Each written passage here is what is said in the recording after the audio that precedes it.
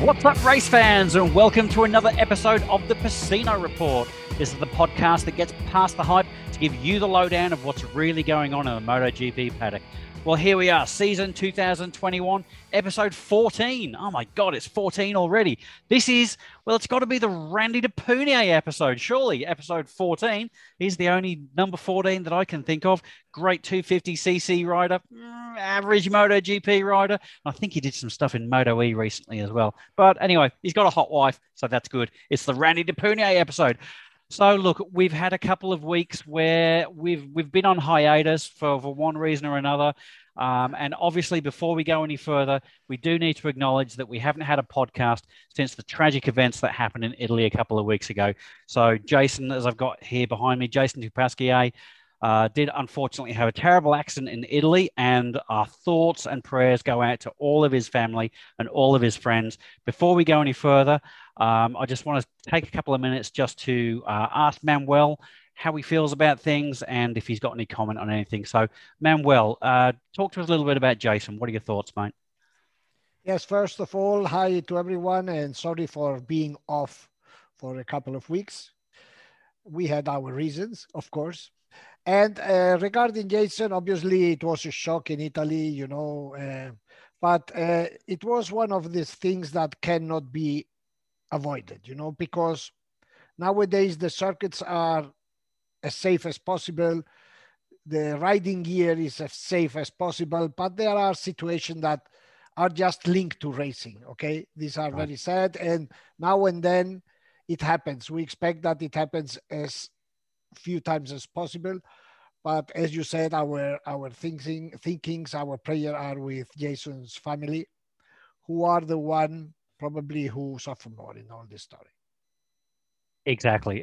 Yeah, lovely words, Manuel. Thank you. And it's been incredible to see how the entire MotoGP community has come together and offered their support for Jason's network as well. So we'll talk a little bit more about some safety things that are going on in and around MotoGP. But realistically, we don't want to dwell on Jason any further. MotoGP is an incredible sport, as Manuel says. We respect that it's incredibly risky. The reason that we like these and love these guys so much is because we know what they do is a risk. And this is just one of those really, really unfortunate moments that shows just what the end result of that risk is. So without further ado, we're not going to dwell on that any longer. We're going to give him all the respect that is deserved. But let's talk about the racing. Oh my God.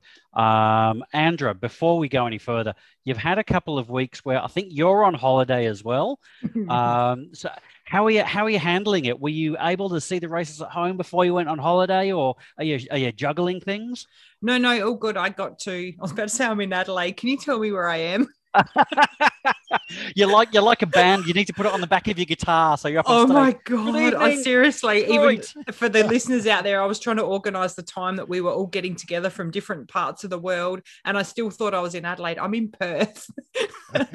And I didn't get here yesterday. I got here the day before. I watched all the races, but I've actually, my poor brother-in-law, I just had him in the lounge room going, because he goes, "What's your podcast?" I'm like, "Let me show you." So I've just made him sit there and watch MotoGP stuff on their big TV for the last hour while my mum and sister are at the shop. Reading the virus. Awesome. Good to see. Brilliant. But I did say to him, I said, I'm getting a bit stressed because obviously this is precious family time, but we have racing this weekend. And I'm like, can I sneak off to watch stuff? Yeah. I'm trying to work out how this is going to work. But yeah, bring it on. Oh, as soon as I start showing him, you get this physical response in your body, don't you? And I just get that excited feeling. And I'm like, yes. It's like that. That's exactly right, indeed. So, it has been a couple of weeks, and we apologise to all the avid listeners and viewers out there. We just weren't able to coordinate our schedules and get together. But we're here now, and we've got two races to talk about, two incredible weekends of racing. So we had the race in Italy, and then we had the race in Spain. And oh my God, what in all three classes, it's just been absolutely incredible. Obviously, I'm biased. I'm going to want to talk about these guys. So it's KTM in general. It's Remy, it's Miguel. Oh my God, it's incredible. I'm just a converted KTM fan at the moment. It's nuts.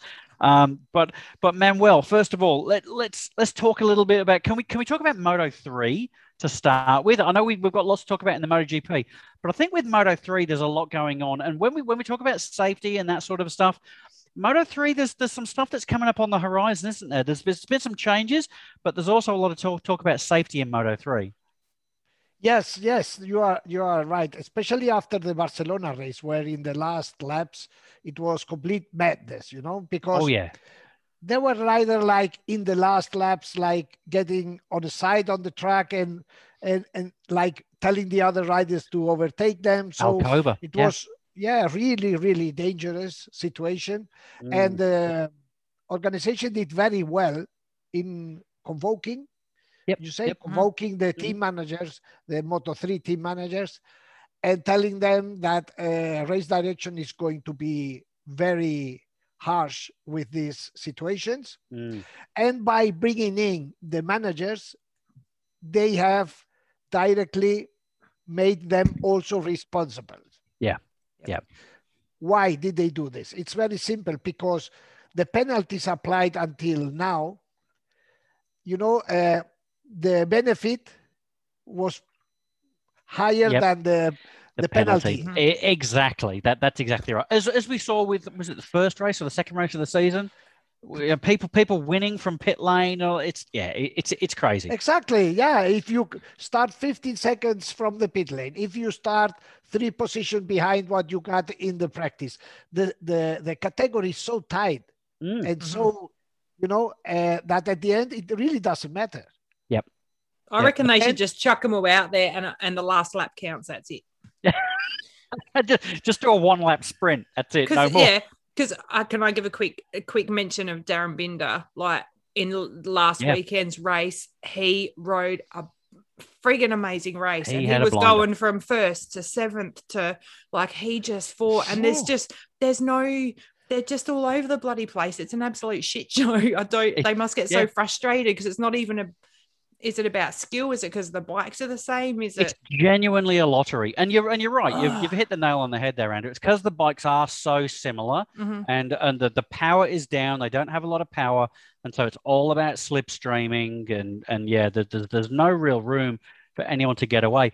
I think, Manuel, over the last few days, we've seen some potential rule changes over the next year. I think they want to encourage close racing, but they want to allow a couple of separate groups, don't they? With some of the rules that Carmelo's looking to change over the next few years. Well, I don't know, but look, try to introduce rules in the race is for me very difficult. But look, in my opinion, it's always my opinion.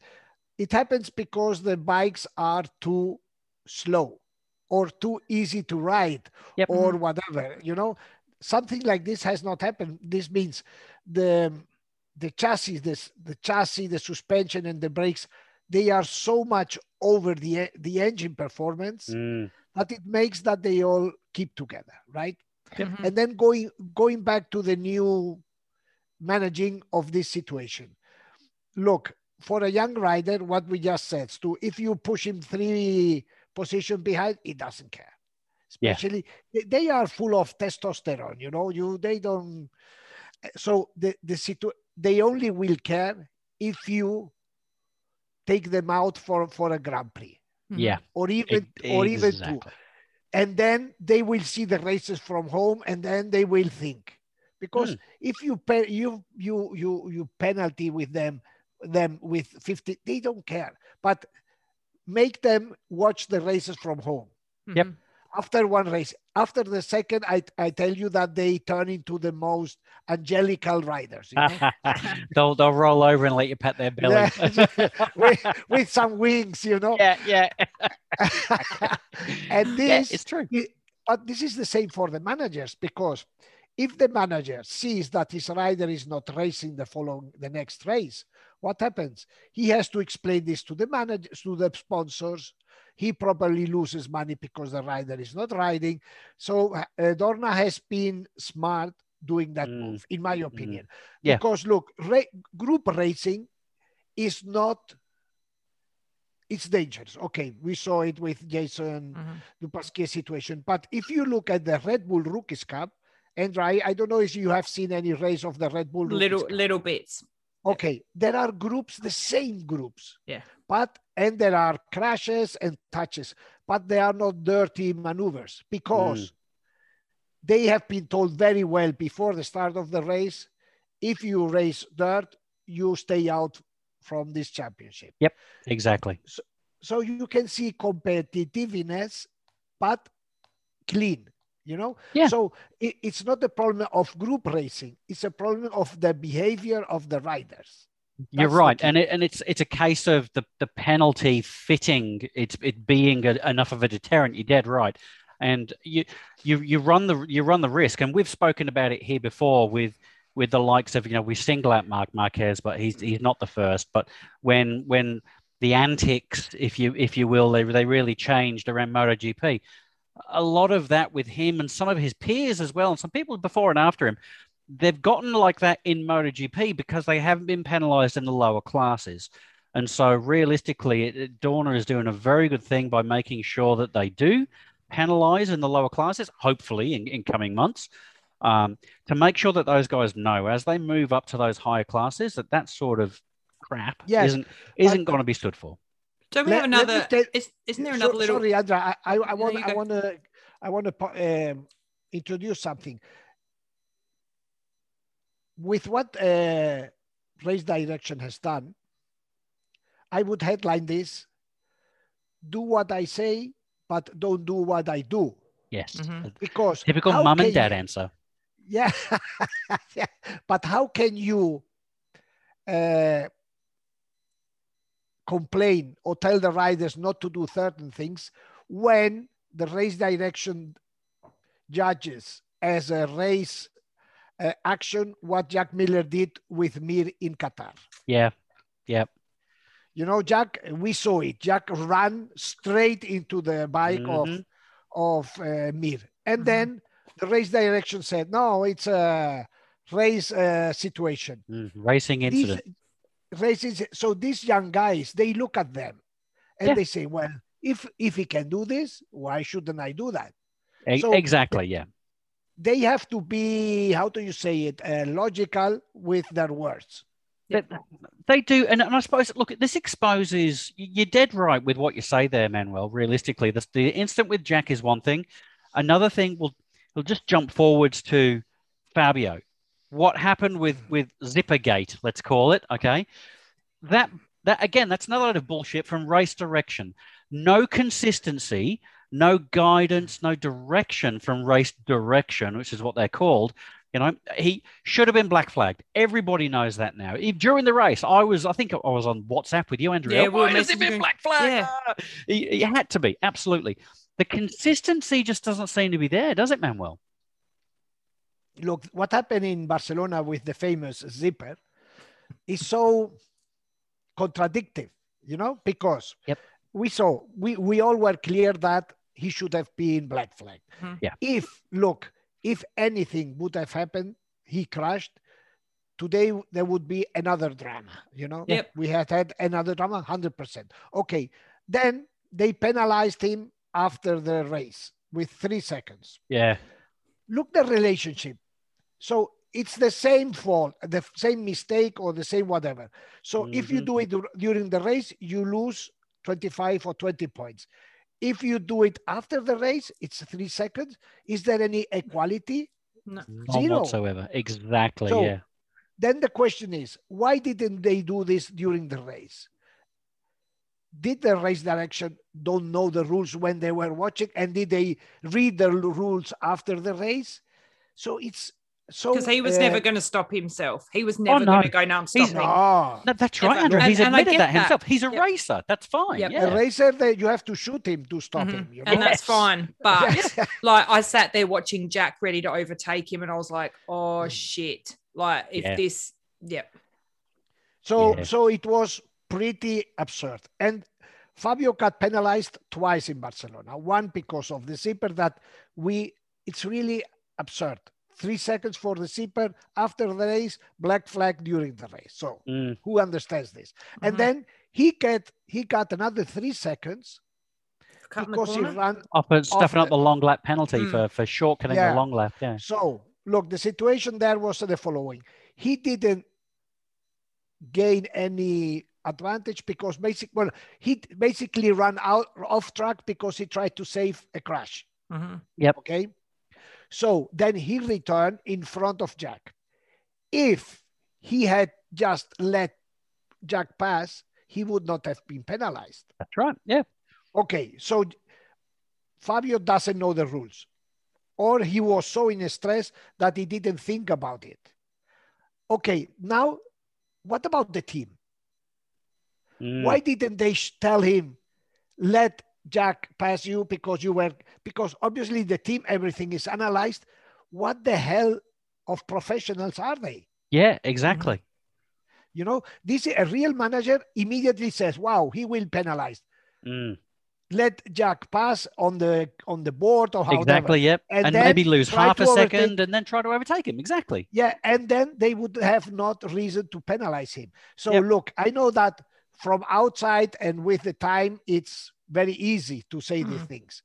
But therefore, the rider, I admit that he can maybe not think about this, but the team, you know how much team manager makes a year for this to run a team. Yeah. You know how much money is in the play. So it's not just a spectator that sits there in the box. He's a manager. And he runs a business. He needs to know the rules of the business and apply them. So for me, this is something that really, I would fire that guy. Exactly. It's elementary. That's exactly right. And I suppose coming back to race direction as well, they have one job, and that's to interpret. And well, you don't need to interpret. You just got to read the rules and enforce the rules. That's it. There's no interpretation. It's black and white. That's there's nothing else. They've clearly failed at doing that. And they've clearly, well, it's clear to me anyway, it's other people might disagree. They've clearly failed to do that because they're scared about the repercussions. If they penalize the world championship leader, or near enough, to the point where they're bringing him back to the rest of the field, there's going to be calls, or they think there might be calls of, bias, or they only did this to make the racing more equal and it's not fair. So but surely when safety is involved, that's next level. That's a whole other thing. It's safety. Yeah, but Andra, look, to judge is always difficult. You know, when you judge something, or when a judge judges, there is always a part that thinks that will be penalized. Always. Yeah. We sit on our lounge and judge all the time. Yeah. They have to have thick skin, don't they? Yeah, no, but it's their job. If you are race direction and you try to avoid problems, what they did with what you explained. Yep.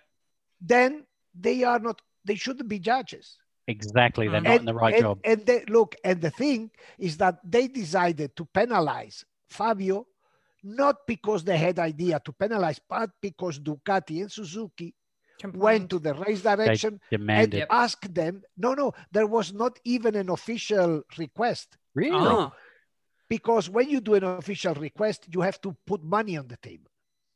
That's right. That's right. I remember this conversation from last year. Yes. Okay. Yes. So what happened? They just went to a race direction and said, what are you going to do with this situation?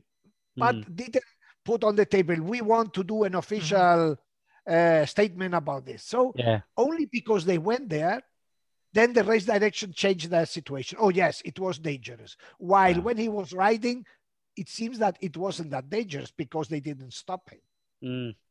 But Stu, I am with you, and it's obviously personal opinions. They try to avoid problems. Yeah. Where to me, there's got to be, they should have been able to make that call and back themselves and go, no, for the safety of our riders, this is in our rules. There was this and this, and we're sticking to it. Yep, exactly. Surely someone's grown up enough in that group of people to make that call. Yeah, they need to get rid of the people, just have a robot and an algorithm. Go. Yeah, but look, even a judge, you know, the rules to be a judge, I don't know in Australia. In Spain, you have to study for years. Yes, you know? Yep. You have to know the rules. And even after being super studied, the rules can be interpreted. So there is always a certain margin, right? Yep. From 1 year to 6 years for the same problem, Yep. or so it's so difficult, Mm. you know. But you have to be first prepared, second But- have the nuts, you know, to do it. If Yeah. someone was You know- riding and their helmet fell off, Yeah. you can't tell Same me they thing. wouldn't stop. Like, how's that different? Well, that's the thing. You look at what the rule says. They must have this list of safety equipment. It must all be serviceable and functional at all times. And if it's not, then that rider will be taken out of the race immediately. That's the rule. The problem, Black and white. no, Stu, the problem is the rule exists that you say all the gear has to be fixed and work for its proposal during the race. Yep. The problem is that you can't, after each rule, put behind the penalty. So there's a general rule for Right. Yep. penalizing, you know, Mm-hmm. and this rule is too subjective. Yeah. Too broad. It's so, and an example is this: you can penalize him with 3 seconds. That's a joke, or take him out of the race. Yeah. That's absurd. Wow. Yeah. Crazy. Anyway, And I'm sure we haven't heard the last of this as well. Like we're gonna see. I've been hearing something about they're expanding on the wording of some rules, and I'm sure we'll see another event sometime during this year where race direction will have to interpret a rule.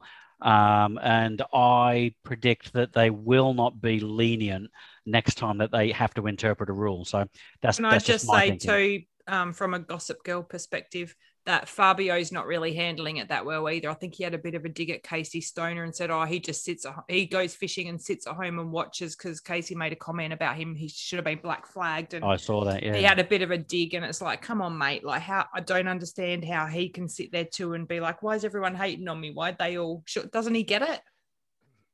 But then in the next breath, Fabio also said, "Yeah, I agree. I admit I should have been black flagged." Hmm. You know, so which is But look, weird.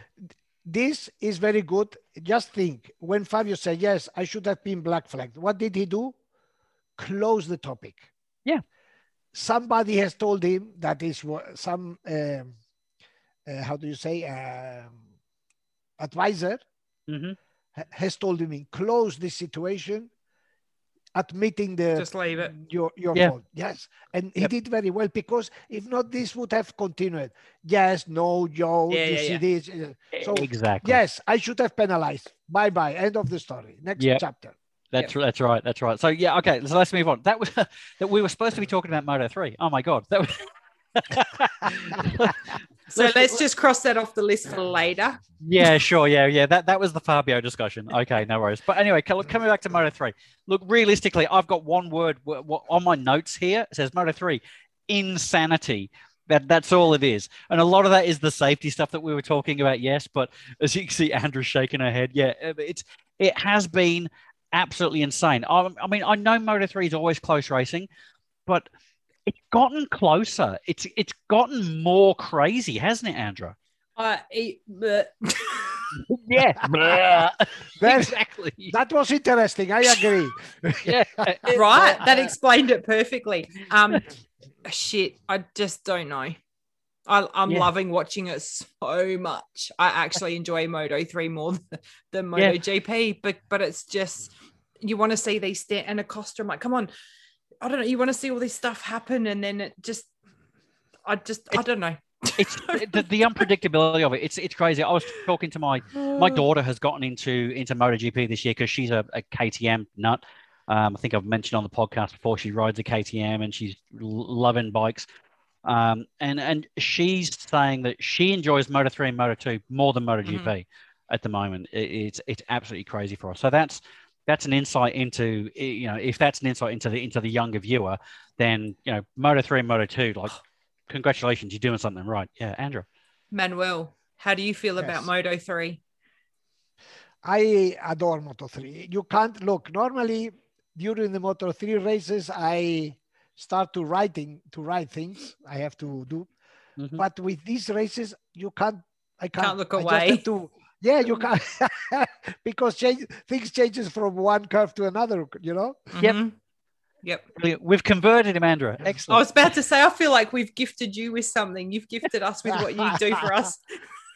But regarding Moto 2, it's really, it looks like it's a two-man championship. It is indeed. Great segue. Thank you, Manuel. Yes, yeah, Moto 2. Yeah. Oh my God. It's I don't know if my heart can take it. I genuinely don't know if I can take it anymore. All this stuff with Remy and his teammate. Oh my God. It's nuts. It's absolutely incredible. I feel like this is when you watch Federer and Nadal and you don't know who you want to win because you love them both. It's like that. Like that, yeah, yeah. I mean, Raoul, Especially- obviously being Aussie, we love Remy, but as well, but just from a motorsport point of view, like fan point of view, watching Raoul and what he's done as a rookie to come onto that bike this year. Oh my God, that is. And knowing that he's sitting there, people are going, "Oh, you're going to go up next year," and he's just like, "You know what? I'm not in a rush. I've got to learn." Like to see that humble side where he goes, "I'm not in a hurry," and he's just doing his thing. He's not trying to prove anything. Yeah. Have you spoken to him at all, Manuel? Or yeah, I tell you something that which was the last race in Catalonia, in Barcelona. I find out that Raúl has asked his team to stay one more year in Moto2. Yep. Excellent. Got to respect that. I don't know if he will do it, but I think he's being smart, you know. You know why?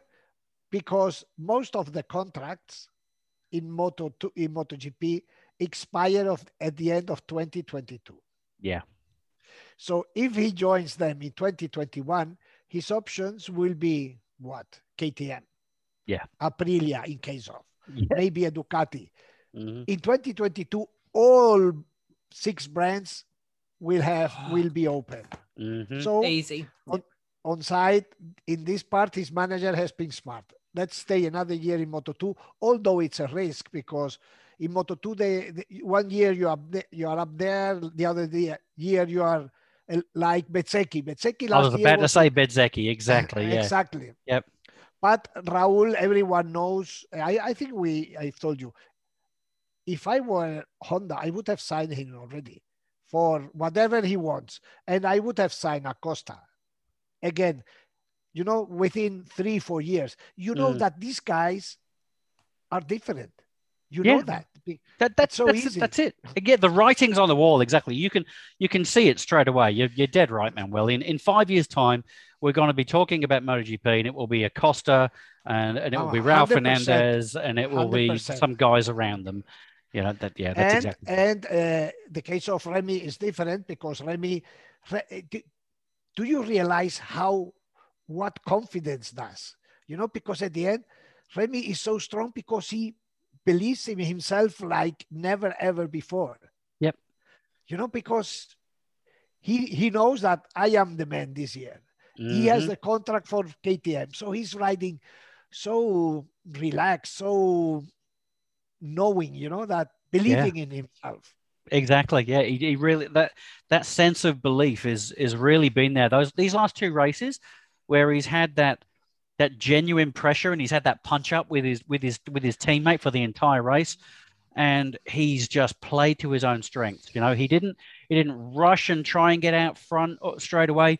He just let the guy go, let the guy lead, and then when it comes to his time, when he knows he's strong in the race, he just came past, took the lead, and took the win. Absolutely, so mature. And I think you Aussies are looking forward to see him in MotoGP. Oh my God, yes! Wow, to see a Gardner, another Gardner in MotoGP, that is not just anything. You know, it's something special. It is. It's been bloody horrible down here. I've been having to put up with on my social media Wayne Gardner down here, all banging on about his son. Oh my God, he's atrocious. And I'll tell you, he can talk as well. He loves to have a talk. Hey, and I think go on. No, you finish that first.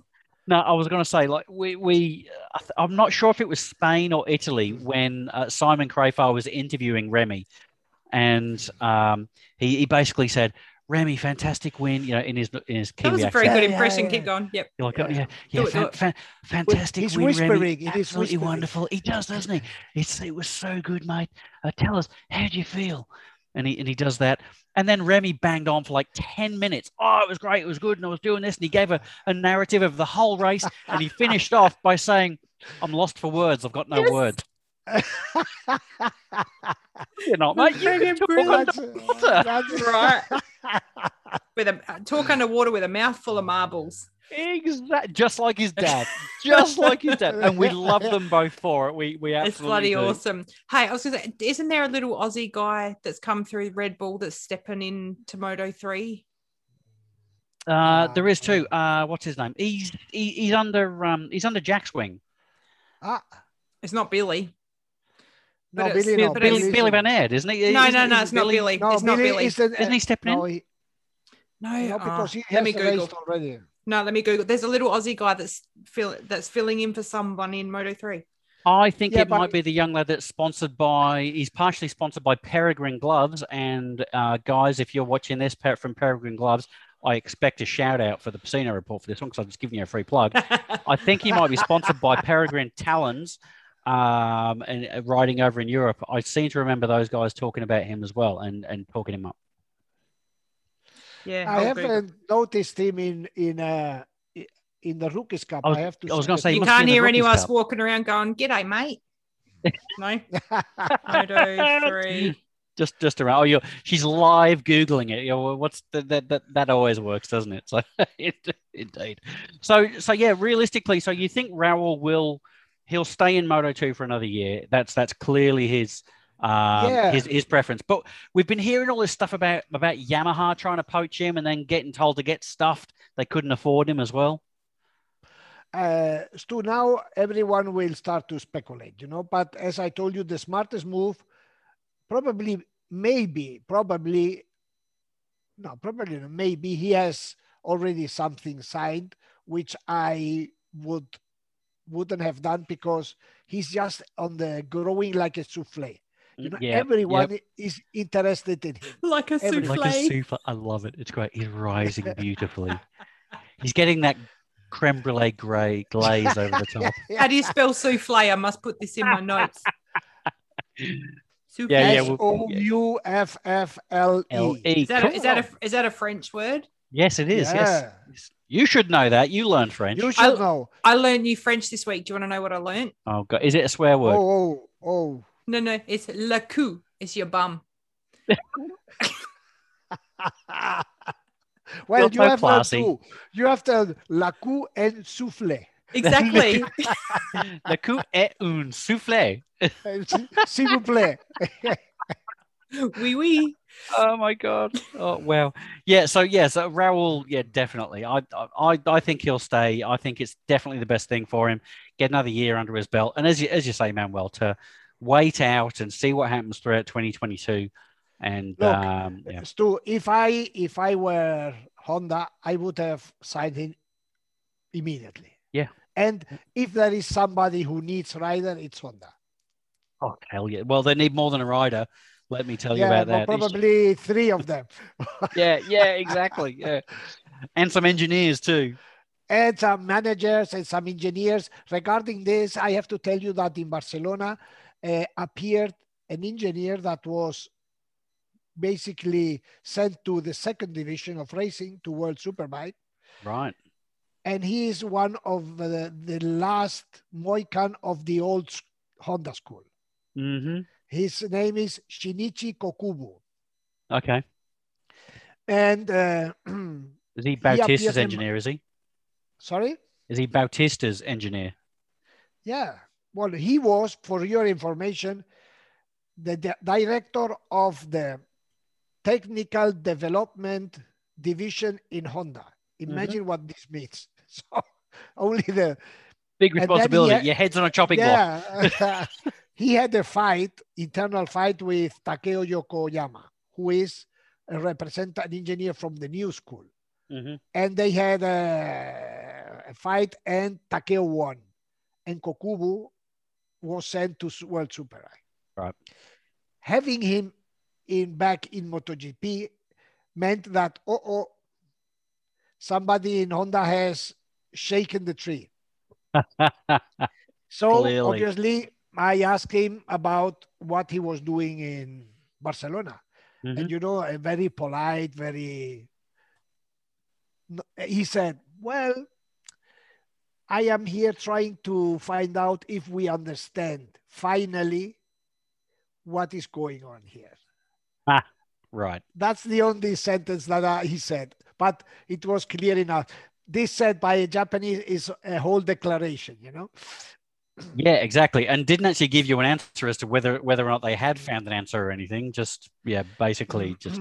I can, yeah. This this is guy? this is Kokubu, exactly. Yeah. Kokubu-san. Oh yeah, I recognize him. Yeah, this guy, the guy with the mask on. The guy with the mask. Because I mean, incidentally, I've actually been hearing over this last week as well all of the. I'm an Aussie. I'm gonna say whinging. It's not whinging. I know it's complaining that the riders have been making about the bikes over the last two races. I've heard Pole. I've heard both of the Marquezes and Taka both saying we physically can't ride the bike any faster. That's it. There is no more. And now over in World Superbike, I'm hearing Bautista saying the same thing. So the problem seems to be just getting worse and worse. It's infecting World Superbike as well.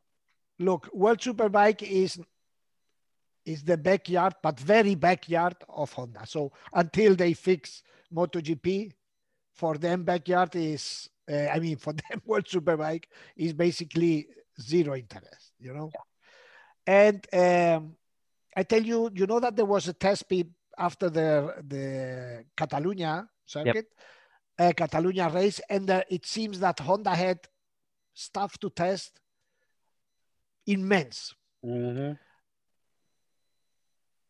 No matter what you read or have read about this test, the tests were super disappointing. Really? So whatever you read is violin music. Yeah, Nothing. yeah. It's sprinkles on the cake. No. Mark did almost 100 laps. That is very interesting, and we are going back to this later.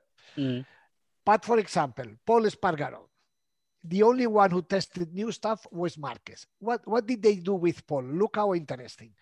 Paul said, look, they have taken my bike, my actual bike, 2021, and they have been changing all the new pieces and putting in last year pieces. Oh, geez. But once at a time. For example, to try to see which piece makes the difference. Yeah, which piece is wrong. Yeah, exactly. Yeah. So, for example, they take out the swing arm and put another swing arm. Yep. Okay. Oh, it's good now. The swing arm was the problem. Yeah. So they put back the new swing arm. Then they change the back. How do you say? Shocks. Shock, the back shock. Yep. Maybe the internal front fork. Yeah. So they are going to this basic. Wow. Let's check to find out which is the piece that makes that bike unrideable. That really is going back to basics. That is desperate. That is desperation, isn't it? That is the ABC, Yes. ABC of incredible. So, and this is what Paul did.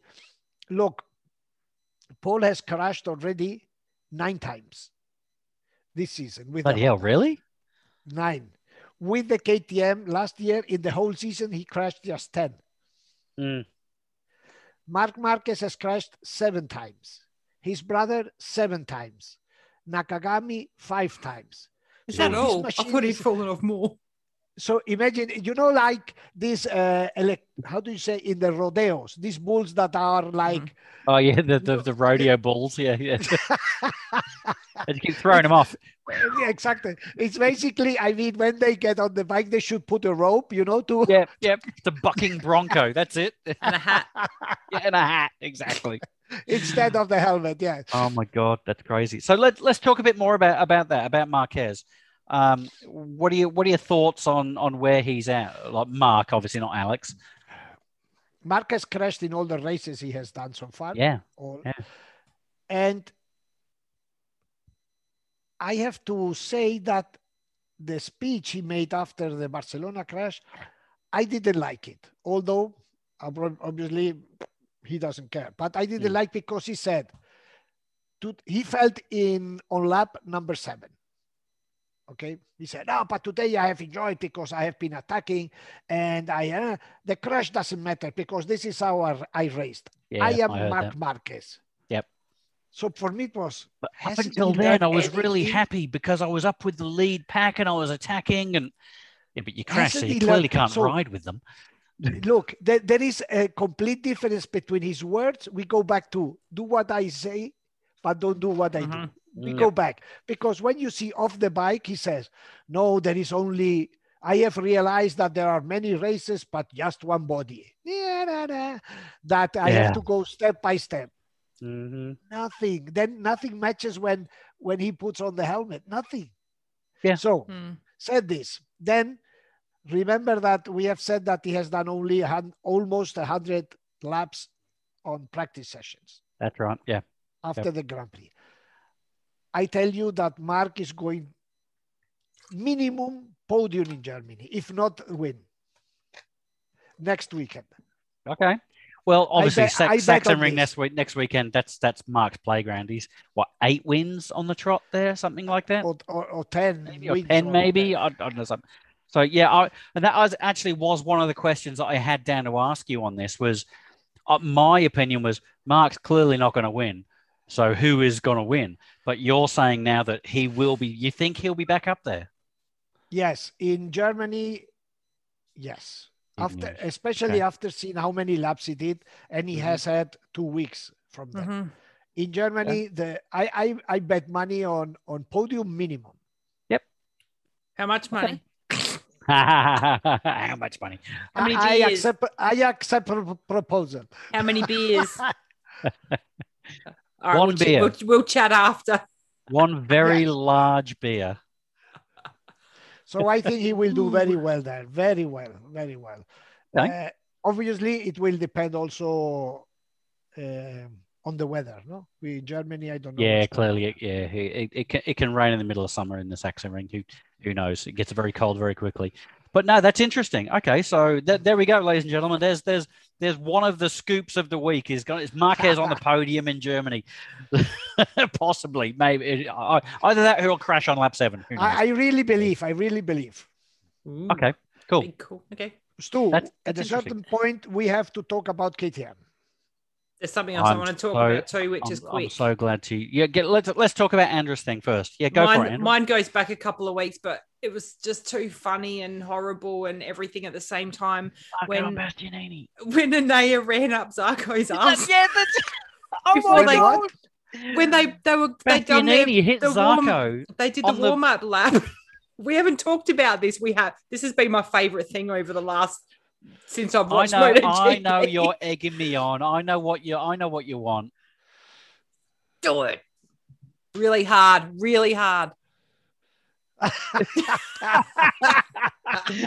I've given myself a concussion for the face palm of the week. It's the face palm of the year. It's face palm of the decade. Oh and my God, it is. At first I went, oh, am I allowed to say swear words? I can't remember if we're allowed to swear. Go on, do it. Why not? I was like, fucking Zarco put his brakes on in front of him. And then I was like, no, they're coming up to the grid. Of course they're going to be slowing down.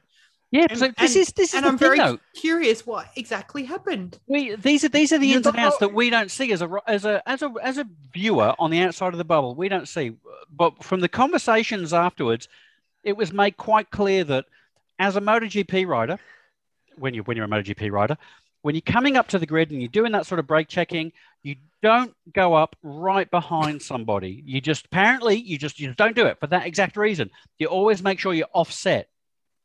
But Bastianini, for some reason, didn't do that. And he was right behind in line with Zarco. And Zarco had to jam his brakes on because he's got to activate his start device. So he's got to drop the front forks. So he has to do it. And as he did that, Bastianini just went whack right in the back of him. But haven't you heard the reason why he did that? No. Go on. Fantastic. Look, it's something that you can't imagine that something like this happened in this sophisticated MotoGP, full of electronics. What happened was that Bastianini was looking at his arm because you know that on the leathers, there are lights. Oh, yeah, with your airbags. Yeah. the airbags, right? Green meaning that the airbags is ready to work. It's working. Yep. I thought it was something So to do with their angle. Now you're teaching me so something. he was looking at his light because it didn't light up. The Oh, green right. So light he's just gone, of oh, his what's arm. going on there? Yeah. And then, bah! How does airbags go So- then? Yeah. A second of distraction. Bang. Your airbag's gone off now, isn't it, mate? Yeah. So Like then all this went finished at Alpine Stars because that green light should have lighted Mm-hmm. after having been plugged in. Yep. But the ladder was not plugged in, so the light didn't light up. Mm. But then the people of Alpine Star said they don't need to do this because when you charge it, it works for 2 days. So at the end, it was something so stupid like Wow. he was looking at his light, the light of his. The light Pay doesn't attention matter. when it's you're working driving, anyway. kids. Yeah, exactly. And that leads me to another thing, because when he came off, his airbag was actuated, and then Yes. he ran back around, went to the pits, started from the pit lane, and there was also some words about, hang on, why'd you let him start with only one airbag charge? He has to have 2 airbag charges. So that was another potential safety thing. Well, no, if he would have crashed, the airbag would That's have it. worked because it explodes twice. And then he Right. wouldn't Well, have been able to get back. That's it. Would have been it, right? That's the thing. That's why they have to have 2 airbags. So- It's because they get back on the bike and ride off. Mm. Exactly. In this situation, what should have happened if it happened? Race direction should have. Be out. Black flagged him. Yes, but Yeah. who trusts Yeah, race yeah. direction? Exactly. Oh my god. But Oh. yet another crazy thing. Yeah, Andrew. Another race direction thing, I think. The track limits stuff going on. Oh shit, track limits. Oh my god. There's so much stuff. We're What's going to going be here all night. We are. I swear to God, right? All of those guys that got done for track limits, was it Juan Mir? Who else? Who else got done for track limits? In Moto 2, someone got done for track limits. Well, I don't. Oh no, remember, but yes. yeah. All those I'm guys. going to go with Massia just because. Yeah, why not? Yeah. But I swear to God, all those guys had some part of their tyre still on the white stuff. Fair enough, they were on the green, but some of their tyre was still on the white. Oh, and Joe Roberts and Miguel Joe Oliveira. Roberts! Oh, my Yeah. God. Oh, that's it, yes. He was meant to be in third, wasn't he? And it took him Yes. out off the podium. Yeah, that was the one. Yeah, Joe Roberts. Yeah. What do you think, This Manuel? Look, I remember that we explained here that this year there were sensors around the track, right? A sensor that is like a tube that got automatic. fixed. Look on the photo you have behind you. These tubes are just fixed when the painting finishes. Mhm. Yep. Just Right? there. Like that stuff Exactly. there. So it goes all around the green, and and it's a sensor. So when somebody touches the sensor, he's out. Yep. And the rider know this. So it's at a certain place you have to put the sensor. But even I heard something, and I can't remember where it was now, but with the placings from that race and how they were switching because that person it was Yeah, that was it Miguel? Oliveira and Mia. But if they'd done it and demoted them in a certain order, Zarco actually would have been second. Like there was a way that true. If they didn't do it correctly, or not correctly, that would have Demote body. them, as opposed to cancel each other out. Yeah, Exactly. it wasn't I very. don't know. Yeah, but As I tell you, to be a judge is so difficult, Oh, And yeah, look, the other day I was saying it's like the soccer referee that he never, if you hear to the people, he never takes the right decision because there is always half of the people who are against what he decides. That's exactly so right. difficult. So, but what is I think the key of judging is to keep the line. Okay, I judge in this line, and whatever happens, I follow the same line. Yeah, but consistency. when you start and now you do the same situation, you judge it in different ways, then is where the confusion But does it All right. depend on the track as well? Because that last track, obviously, it's like it wasn't a smooth transition from the stripy bits to the green. It was just a disappeared. sharp angle, yeah. So it didn't look. No one was actually going. They were sticking to their line. They were still. I didn't see anybody, and I didn't hear about anybody getting track limits warnings or notifications during practice. I don't know what's happening with the track limits warning during practice, but look, realistically, if I was a rider, I would be pushing track limits and breaking track limits during practice, so I know where the limit is. No, but Stu, in practice is much easier because they immediately cancel the lap. It happens automatically. Nobody it happened. It did happen a bit. Yeah. Did they get notifications as to where it was happening? It appears on the screen on the timings. Right. Do they know where? Will they know where? Or will they know because they've? Yeah, I suppose they'd know. So yeah, I mean, in that case, there is another thing. Look, there is another thing. You don't have the right to complain. So if they say track limits, end of the story. Yeah. Imagine if not the queue in front of race direction after. Yeah, it's oh my god. After they would have for hours discussing with the rider. And that and zippers open and penalties. Oh my god. Yeah, I think during the races, I think Andrew, you and I were talking, and I said, well, it's a shit rule, but it's a rule, and if they've broken it, it's just too bad. Claro, true, but that last race seemed a bit next level. It did. I don't know. Yeah. It really did, yeah. So there's obviously some kind of issue there that they need to sort out. I don't know how they do it, but yeah, let's see how that evolves through the year. Indeed. Okay, look, I want to talk about KTM, but I also want to talk about Granmere and Jack as well. What do we want to talk about first? Let's leave KTM for the last, so we finish in a high. Perfect. Yeah, perfect. Let's talk about Joan. What's going on in Suzuki? I mean, like seriously. Look, I had a long interview with Joan before the race in Catalonia. Okay, it was Thursday before the race, and he said to me things like, I asked him, what do you feel when Marquez says that you won the championship by not risking? And this you can do just once. And obviously he said, well, Mark should know that here you can't do anything without risking, especially now. Yeah.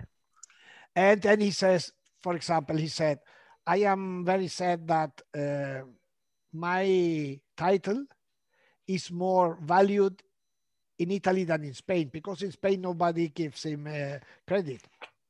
Really? And he said that's very sad, and so on and so on. And then I showed him some figures.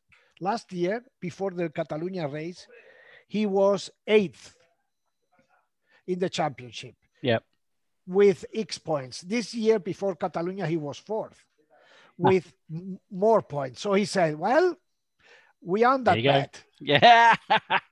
He's actually in a better position than he was last year.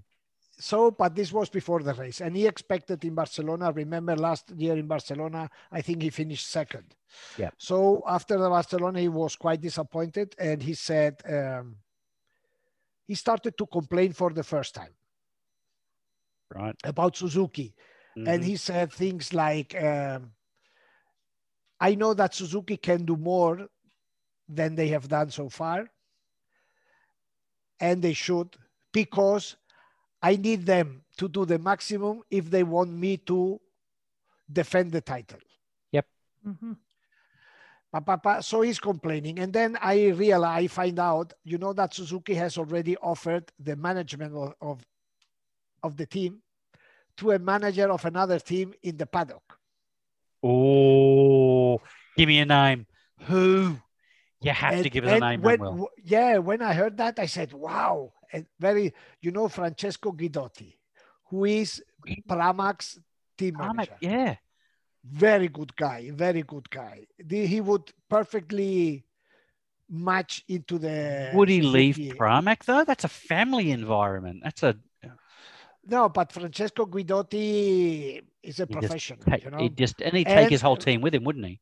No. He just went there as a manager because all the Suzuki team is Italian. Remember who built that up? Oh, that's right. Yeah.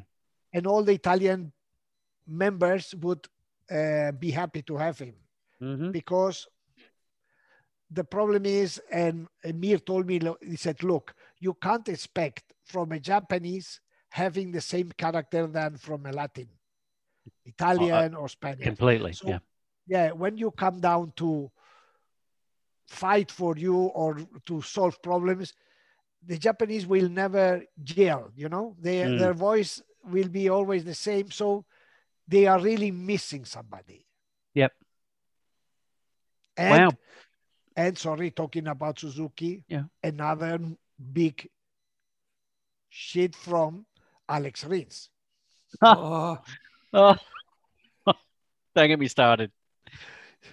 Don't get me started. Go on. I think you said that a few times on the weekend, didn't you? I did, yeah. Contract reviews. They're clearly reviewing his contract, right? Do you know what happened? What, with his crash? Oh.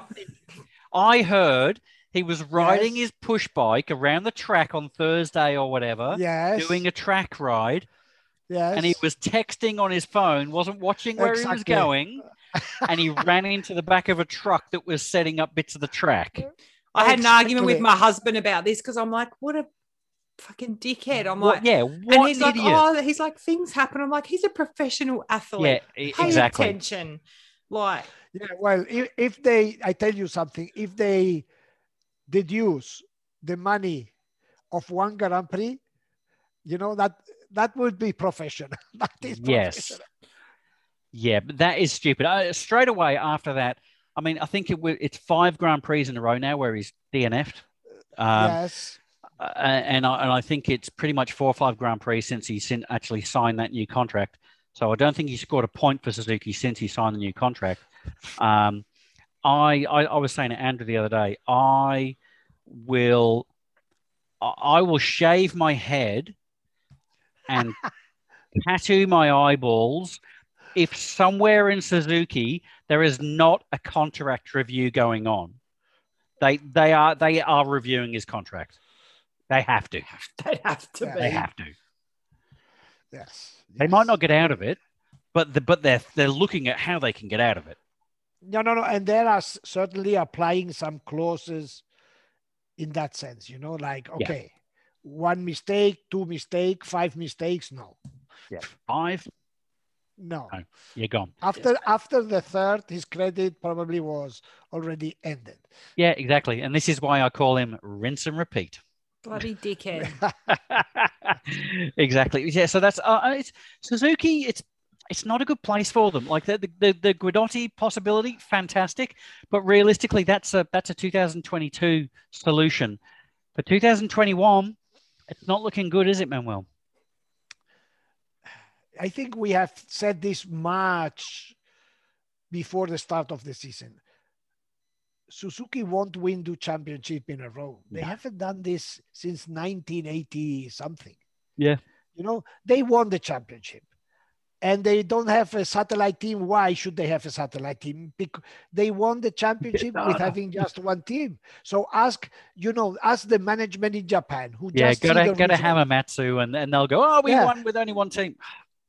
So who see the results and then you tell them, no, we need a satellite team. And the Japanese Mr. Suzuki says, what?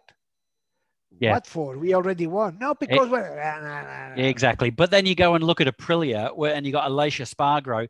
He says the same thing. He's like, we are struggling. Like we've got better results, but we're still struggling because realistically, there's only one rider who is getting data. Lucas Avadori, he's not really getting any valuable data whatsoever, and they don't have a satellite team. So they're in exactly the same situation as Aprilia, aren't they?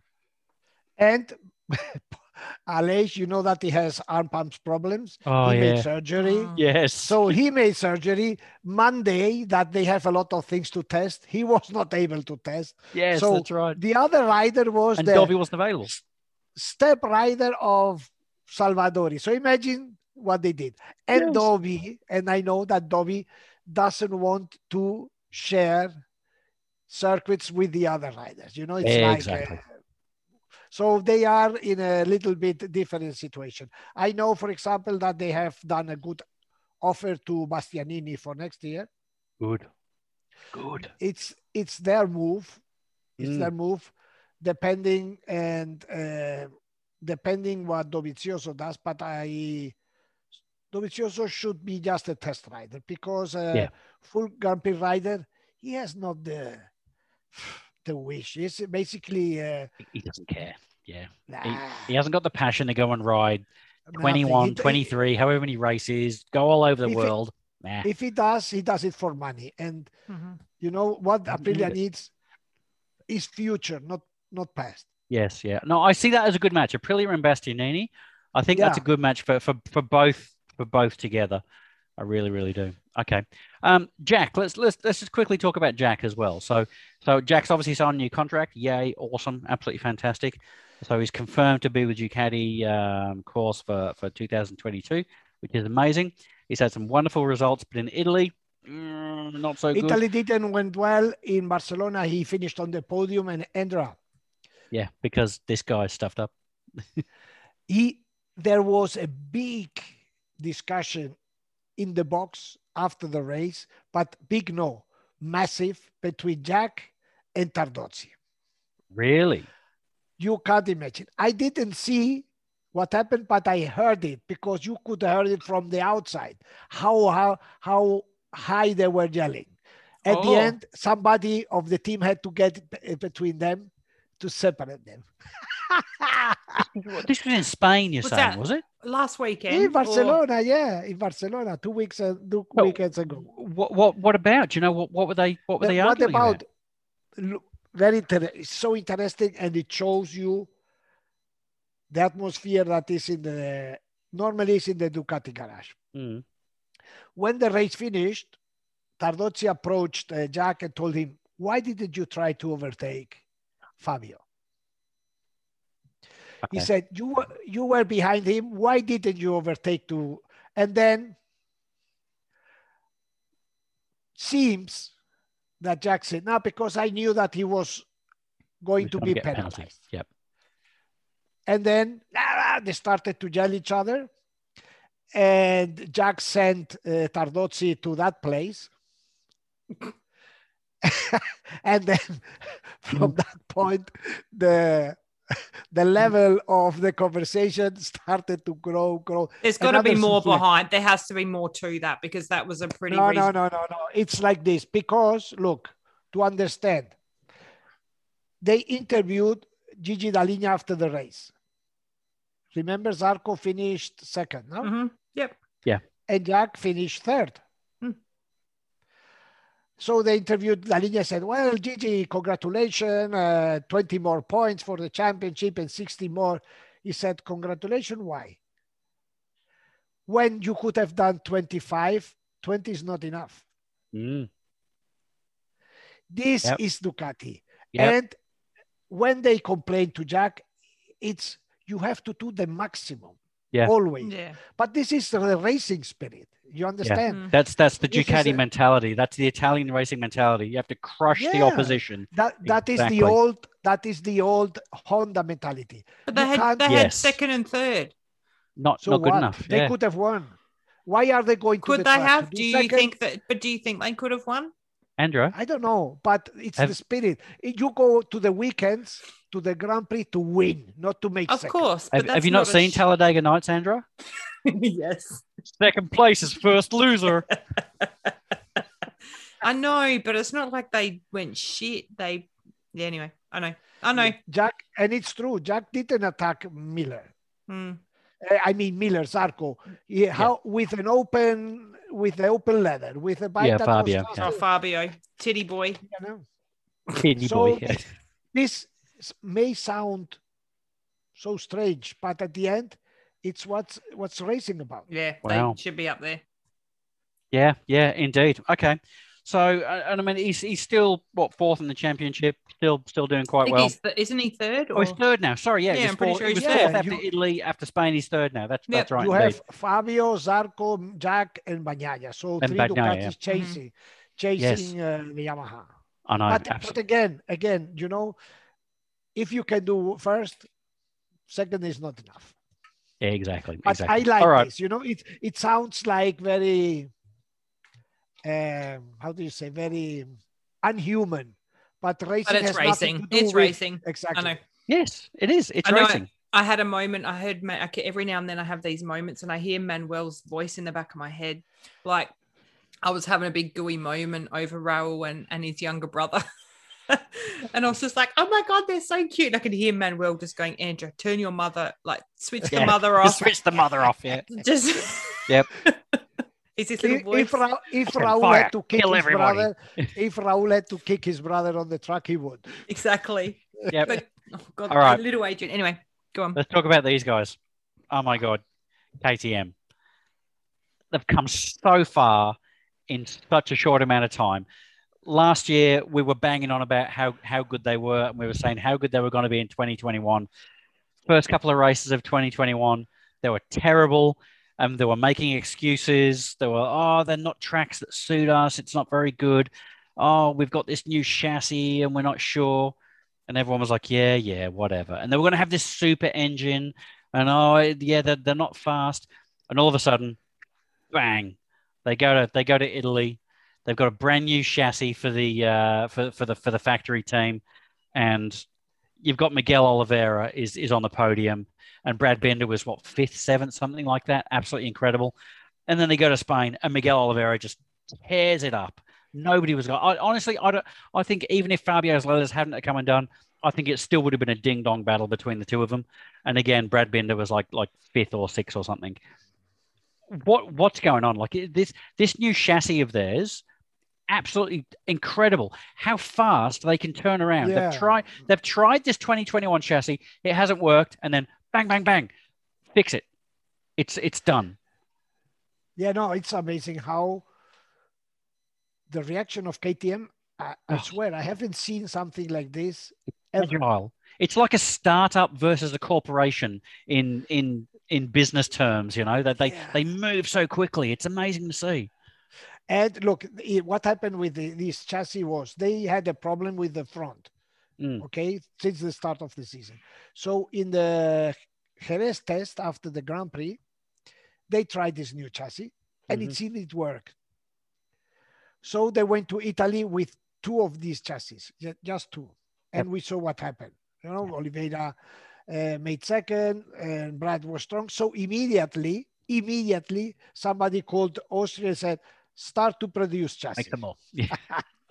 This was point number one. And what is the story with the gasoline?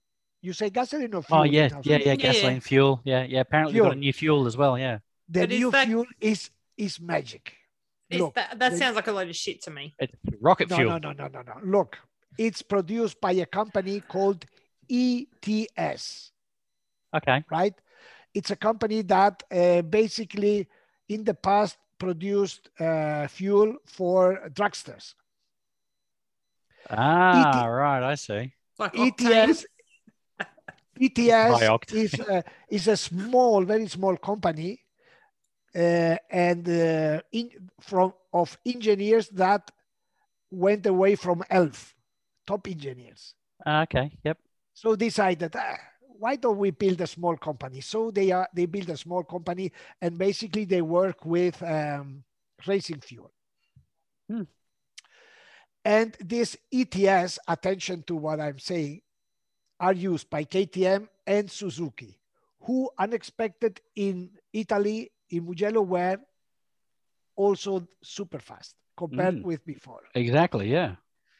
So obviously this ETS, there are very strict rules for the gasoline in the rule book, but these ETS obviously are in the rules, but have a special performance. 95, I have to say the ETS are the initials of the three engineers that left. Right, okay, right. Yeah. Okay. Eddie, Tom, and Steve. Well, they have to be French. Henrique. Edouard. Edouard. Stéphane. Yeah, Stéphane. And okay. Taboulier, who knows? So this gasoline or this fuel is 90% chemical, Okay. Yep. artificial. Is there legal? Artificial. Are there legal rules around? I mean, obviously with mechanics and electronics and everything. I'm arriving there. Shush.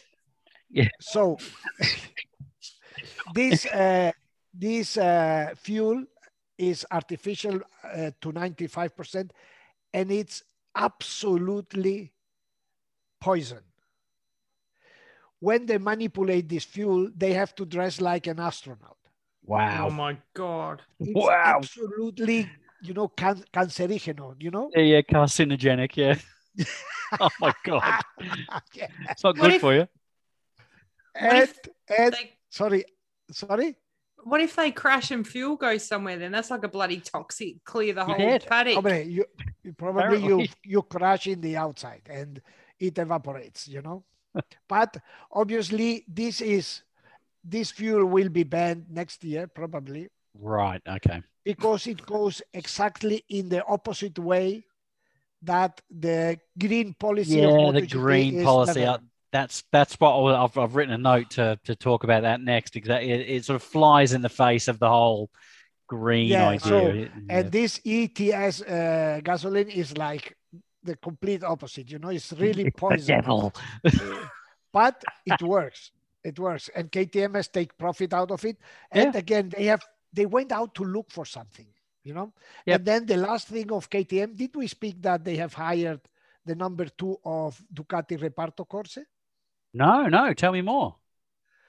They have hired the man who for 19 years, was number 2 inside the Ducati racing department. Wow. Okay. That's this guy started in 2002. Hang on. Starlacini is his name. Okay. He has a name like an ice cream, like I always say. Starlacini. Name like an ice cream. That's most Italian. It's either an ice cream or a meat. Stratricella, Starlacini, whatever. Okay. Oh my God.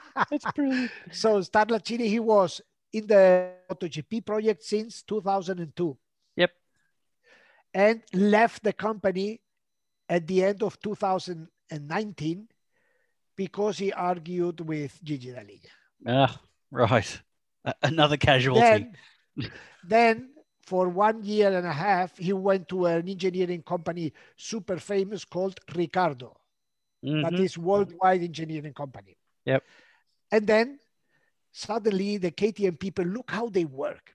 The KTM people, they analyzed their situation and said, hang on, what is happening with us? So they looked at their structure and they saw Mike Leitner. He was a former rider. Then he turned into a mechanic. Then he was a team. He said, okay, he is good in managing in this. Then they looked at the engineers and they said, they are pretty tough. They are pretty good, but they are too theoretical. Yep. He had a look as to where they've got a hole and they filled the hole. Yes. And then they needed a racing engineer. Yeah. Somebody who was an engineer, but looking at it as racing. You understand? Yep. And where were these people? Where are these people? In Italy. Clearly. Yeah. So who was the best available? Starlacchini, I think. Stalactite. Straticella. Yeah. Starlacchini. Yep. So they got him. So, KTM, they never stop. Look, chassis white, fuel, people. So pop up. They want to get there. Exactly. And we're seeing this week as well, from the test, we're seeing these Swiss cheese fairings as well. And from my knowledge of aerodynamics, I know how well that kind of thing can produce negative energy and airflow inside the fairing, and so it can encourage airflow around the outside of a fairing. F1's been onto that kind of stuff for a long time, and so KTM seem to be the first to be experimenting with that as well. Yes, I think the link with Red Bull may bring some ideas. I think so too. Yeah, definitely. So, but the good thing, Stu, the good thing is that you see KTM pushing. That's fantastic. Yeah, it's great for the sport. Yeah, Andra.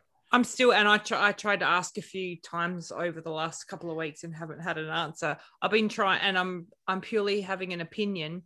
KTM have been pushing out a lot of social media stuff for all their other riders, but I have not seen much for Miguel.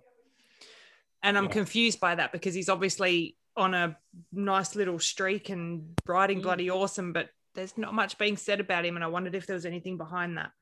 You've heard my opinion on that one, haven't you, Andra? I have a sneaking feeling that this guy won't actually be at KTM for too much longer. I don't know why. I just feel that there's something. There is something.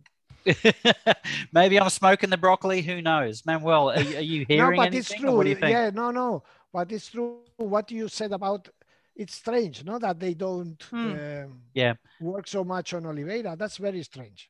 Yeah, I mean, let's make something up. Yeah. Hey, every good story starts as a rumor. So let's start a rumor. He's gonna go to the Rossi team next year as team manager. Why not?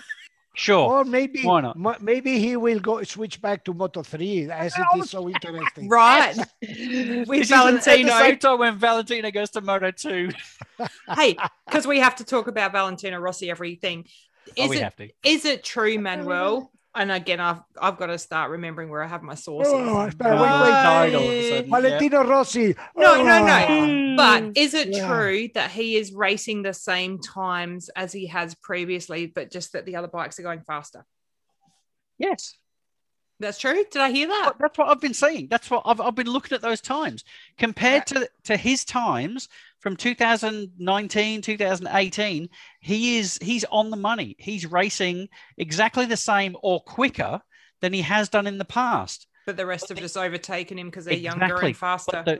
But the bikes are that much faster, and they have younger, stronger people riding them.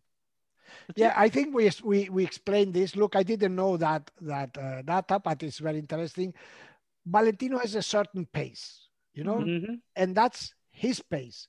At this point, don't ask him to be faster than the pace he establishes. That's for me. Yeah. I get the reaction time thing. I'm 43 and I dropped my keys on the floor the other day and it took me a good 10 seconds to work my way down to pick them up. So I understand his reaction time is probably a bit slow.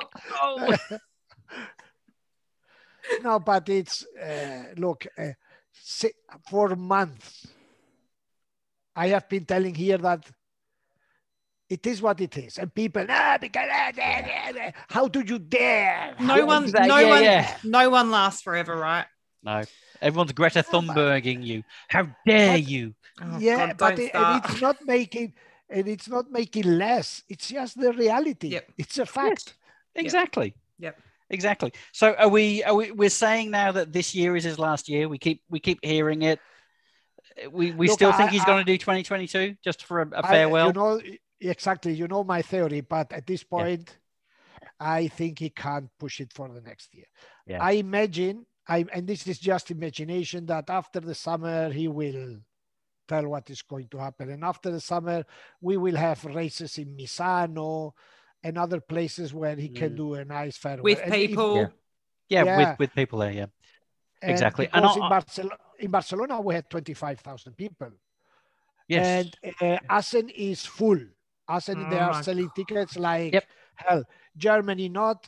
In Austria, there is absolutely no restriction. 2 races, absolutely full. And that's going to be amazing. But you look at after that, you got Aragon after that. They said they're going to have crowds at Aragon as well, which is amazing. But then you look at that, obviously, you've got Italy, but then it's all the away rounds. I don't think we're going to have much more racing after September. Yes, no, we will have. Look, the idea is that after Misano, we go to Austin, Texas. Mm-hmm. Yeah, but then what else? And Not then Australia. the other day I spoke, Australia, you are like it's not a bubble, you are in a hole. Yeah, we are in a hole, yeah. And I spoke the other day with a colleague from Thailand. Mm-hmm. And it's interesting. She told me, look, where the racing happens in Buriram, that is in the north, Mhm. there is zero COVID there. All the Really? cases are basically in Bangkok. So the idea, what they are considering, is to do, as soon as we arrive in Bangkok, they do a shuttle service to Buriram. Right. Because all the, basically most of the championship, I would say 85%, we all got vaccine. Yep. Me And too. then- I had mine. Oh, I which haven't- one? The Pfizer. I'm getting my second yeah. needle in next week, I think. I'm still And- dirty and infectious. We know that. And sorry, to end with the calendar, it seems that they could happen 2 Sepang races. That would be good. I wouldn't mind that, honestly. 2 Sepang races would be good. I still maintain that I am 99% certain that Australia is not going to go ahead. As sad as that makes me, I can't see it happening. Malaysia, I can't see going ahead. They've just cancelled the Singapore Grand Prix. Malaysia and Singapore, very, very close. I don't see any difference there. Japan, no way that's going to go ahead. Argentina, no. No, Argentina, no. But Stu, you know, this information I got from Michelin, because the tire maker, you can't tell them 2 weeks before Of course. to produce Exactly. the tires. Exactly. So they need to know, for example, they are producing the tires in October now, because then they ship them by ship, not by airplane. Yeah. So they need to know. Yeah, that's it. And look, for all the listeners and viewers out there, we're not being doomsayers or anything like that. We really hope that all of these races go ahead. I've gone out and the Casino Report has forked out, and we have accommodation on Phillip Island. If it goes ahead, we will be there. We will be having a live view vodcast from there before I drink. Before we start drinking. Exactly. We're going to have hundreds of guests, world famous people. Manuel, you have to get us all these guests quickly. And we tackle people as they walk past. Yeah, it will be an amazing event. It always is. I haven't missed a Phillip Island GP for years. But I just unfortunately just don't see it happening. I think it won't happen. Yes, it's very Japan. From what I got was a little bit in the air still, but are they waiting to see maybe how the Olympics goes? Exactly. And they told me if the 8 hours happen, then there will be a Grand Prix as well. And we are still in June, okay, and we are talking about October, so so much can change sometimes. Yeah, exactly. And here, I don't know. Here, I think almost 40% of the people got the vaccine, and until the end of the summer, everyone will have. Australia's less than 2%. Yeah, no, it is. Well, it's. But you don't have terrible. COVID there. Yeah, we get 1 or 2 cases here and there, and everybody panics and they shut entire states down. It's ridiculous. But it's not going to help us with things like travel and that's the problem. That's the problem, indeed. Anyway, that's enough of that, right. Manuel. It's been absolutely amazing. So look, where are we? As we record this, it is It's about the 14th of June. So this weekend we've got the German Grand Prix coming up. You've heard Manuel's prediction. Yeah, guten Tag. Yeah, hallo, meine Katze. Yeah, whatever. Yeah. The German Grand Prix. You heard Manuel's predictions. He reckons there's going to be a Marquez on the podium. Is he going to be right? Is he wrong? Is he smoking the broccoli? Leave comments. Let us know.